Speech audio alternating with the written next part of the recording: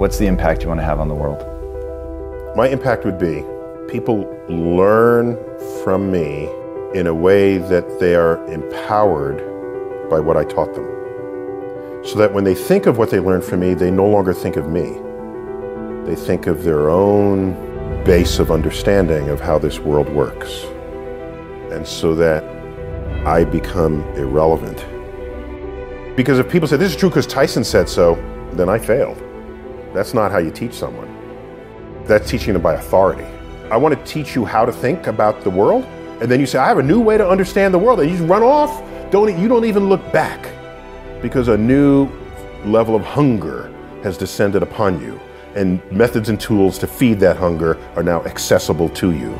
So my impact would be that others are impacted and they don't even remember that I had something to do with it. On my tombstone, I want the epitaph, be ashamed to die until you have scored some victory for humanity. And a victory for humanity is not a victory for yourself. It's not statues, it's not your name, it's just humanity's better off. Any of us, I think, should want the world to be a little better off for you having lived in it. That doesn't mean people praising you, not even about that. So what do you have to give with no expectation of return? No one ever told me that I had to search for meaning in life.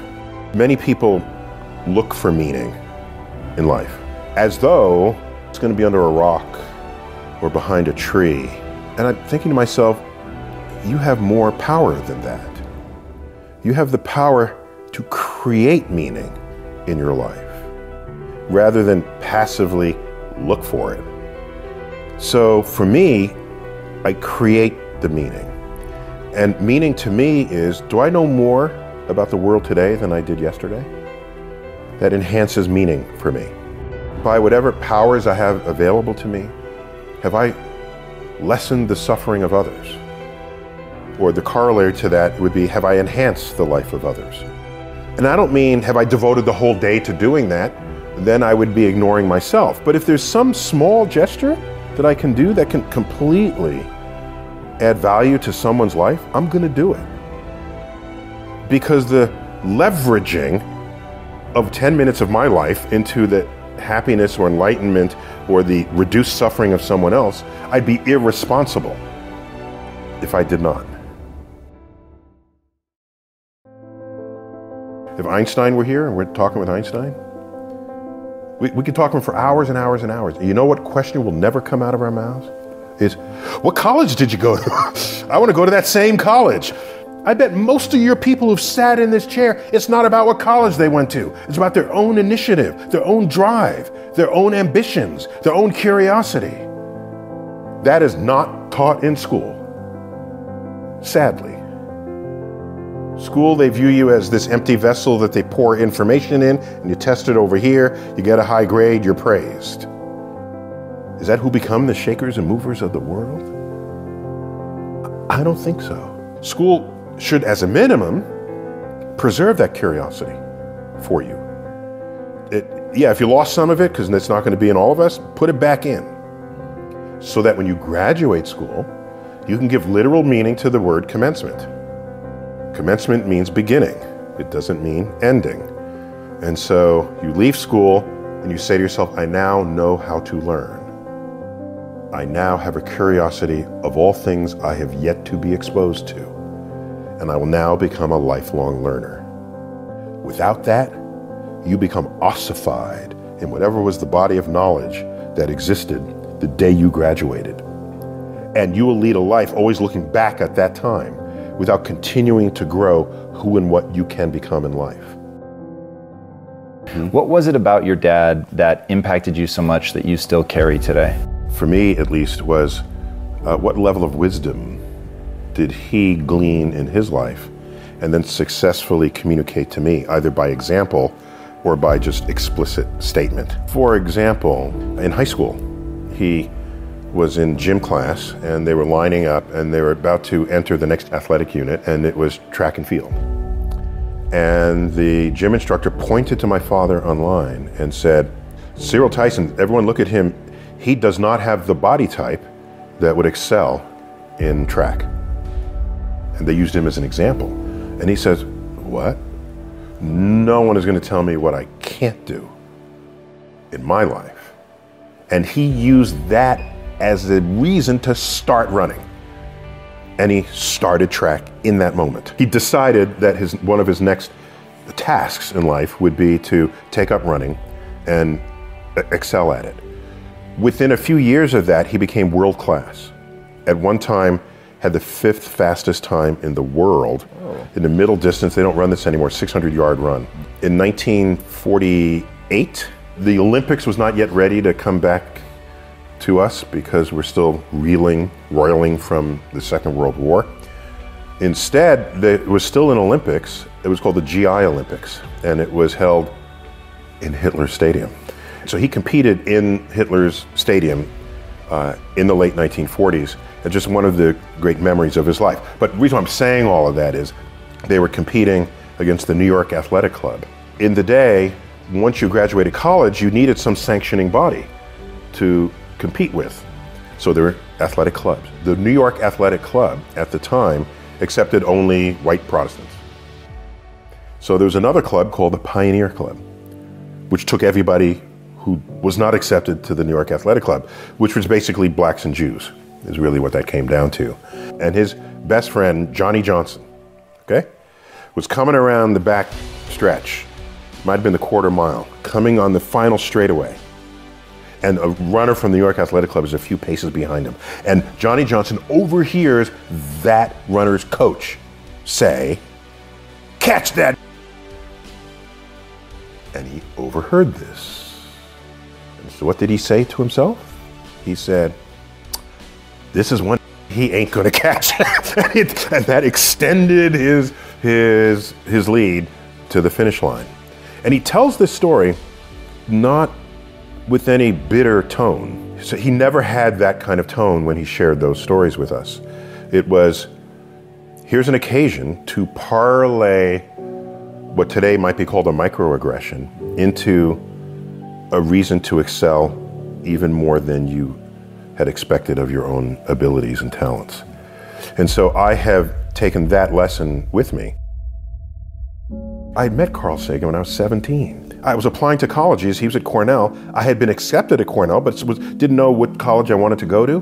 And the admissions office saw that I wasn't totally in the moment there. I didn't know this. They had forwarded my application to him for his reaction. I was already deep in the universe since I was 9. And he sent me a letter. He doesn't know me from Adam. I'm a 17-year-old kid from the Bronx. He's a professor of astronomy at Cornell University. And I get this letter and I open it and it says, "I understand you like the same stuff I like. Do you want to come visit the campus to help you decide if you want to go to Cornell?" It was like, whoa, now he hadn't done Cosmos yet. That's how old I am. But he was already famous. Mike Rowe here with a radical idea. If you want to see more companies make more things in this country, buy more things from more companies who make things in this country. I refer in this case to the incredible t-shirts, sweatshirts, blue jeans, and more made by my friends at American Giant. Everything American Giant makes is made in the United States. And right now, you can take 20% off your first order at american-giant.com/Mike. That's american-giant.com/Mike. So I took him up on it. I took a bus up to Ithaca, New York. He met me outside his building on a Saturday. Invited me up to his office, saw the labs.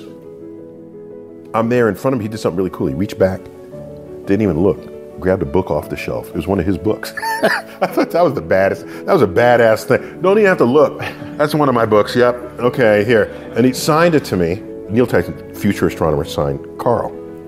Later in the day, I'm ready to go back to New York. It begins to snow, as it does often in December in Ithaca. And he says, "Here's my home number. If the bus can't get through from the snow, spend the night with my family and go back tomorrow." I'm thinking, who am I? What? I'm nobody. But I was somebody to him. And I said to myself, if I'm ever as remotely famous as he is, I will treat students the way he has treated me. How do I create meaning in my life as I go forward? My first question of me wasn't, where do I find meaning? It was how do I create meaning? And that started early teens. Did you help your kids with this? Is that something that you found a way to sort of educate on or pass down so that they would be asking a similar question instead of doing the sort of wander search thing? Yeah, I have an unorthodox approach to what we did with our kids. We discussed this, my wife and I wanted to make sure that however they were raised, that they retained the curiosity of childhood into adulthood. Okay, let's say there's a little toddler walking here, okay, crawling on the ground. It comes up and they start grabbing this. What's the first thing? No, don't touch that. Okay, this was an experiment waiting to happen that you just squashed. This is a cup. It has water in it. Okay, this is breakable. The kid doesn't know that. They want to experiment, so they'll grab it. It'll fall. It'll break. Water will spill all over. That was an experiment you just prevented. They are experimenting with their environment. Everything is new to them. I saw a woman walking with their kid. The kid has galoshes on and a raincoat on, and they're coming down the walkway. And there's this big, juicy, muddy puddle right there. And I said, please let the kid jump in the puddle. You know the kid wants to jump in the puddle. The kid is like 3 or 4. You know the kid, and what does the mother do? She pulls the kid around to prevent that from happening. That's an experiment in cratering. That's what craters happen that way. You splash the water, there's mud, it's fun. You get to see the cause and effect of a force, downward force operating on a fluid. Gone. That was a bit of curiosity in that moment that was extinguished. So, with our kids, curiosity, provided it does not kill them, if it meant we had extra work in front of us, I would do that extra work. And I have pretty high confidence that they'll retain that curiosity through the turbulent middle school years into high school. And what is an adult scientist but a kid who's never lost the curiosity? We live in a very fractured world today, but what is clear is that the internet has enabled, and social media have enabled people to tribalize. You might go your whole life without ever finding another person who thinks the earth is flat. You go online and you see them all, and they have conventions, and they meet here, even if it's only virtual. So you have ways to say why you are different from other people. And I don't know that that's always a healthy place to be. In a pluralistic land, you want to celebrate differences rather than go out of your way to establish differences and then claim one group is better than another. You can draw a line in the sand between people who transgress but do not hold power over you from those who transgress and do. So the coach who said catch that, he doesn't have power over Johnny Johnson unless you allow him to. This is a famous quote from Martin Luther King. You can only be ridden if your back is bent. When I grew up, it was very common to hear the phrase, sticks and stones can break my bones, but words will never hurt me. You recited this. This is what you were told when you came home, when you said, oh, you know, this bully called me a name, and sticks and stones can break my bone, but words will never hurt me. And so this was an inoculation against hate speech, really, against just evil people, just nasty people. You were able to develop a system of defenses against unpleasant people out there. And I haven't heard that phrase in a long time. What I think has happened over the years is we came to learn as a civilization that words can be hurtful. I don't have a problem with that. This is an enlightened new place to understand the role of our emotional state and how it interacts with our world around us. That's an advance in mental health.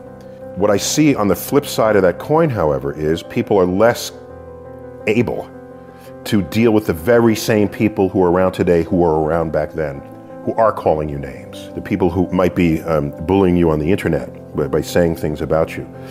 I don't know that we have how to defend against that now other than seeing a counselor for your emotional state. I can say from the era in which I grew up, I don't give a rat's ass what you say to me, okay? Unless you are between me and some goal, then I'll have to navigate that some way. if there's a racist person or sexist person or a person with some kind of cultural bias. I want to know that, actually. I don't want them to hide that. I want you to say everything you want to say. Then I'll say, okay, that's who you are. That's how you're thinking. So now what do I need to do because you're in my way? Do I dig under you, go around you, leap over you? Or do I go this way and then come out the other side? Yeah, it's longer, it's more effort, it's more energy, but on some level it's sort of same shit, different day. I think we should all get as high grades as you can. But if you don't get the highest grades possible, no one should be standing in judgment of that. If you have some other ambitions that have pathways that don't get encoded in the GPA that other people are referencing. When you approach a topic that you don't know well, what is your actual process to learn? Great question. I read things that take me to places where other people think. If I'm an educator, I want to know that. Because when you're speaking to me and I have some understanding of you, I can navigate your receptors for learning. I don't have to have you come to where I am. That's not right. I'm the educator, not you. You're the curious person. So I'm going to meet you on your territory. What I do for the public is almost 80+% of it is driven by duty, not by ambition. What gives you the sense of duty? Because I can do something. And if I can do it better than others, and it's for a greater good in society, I would be irresponsible if I did not.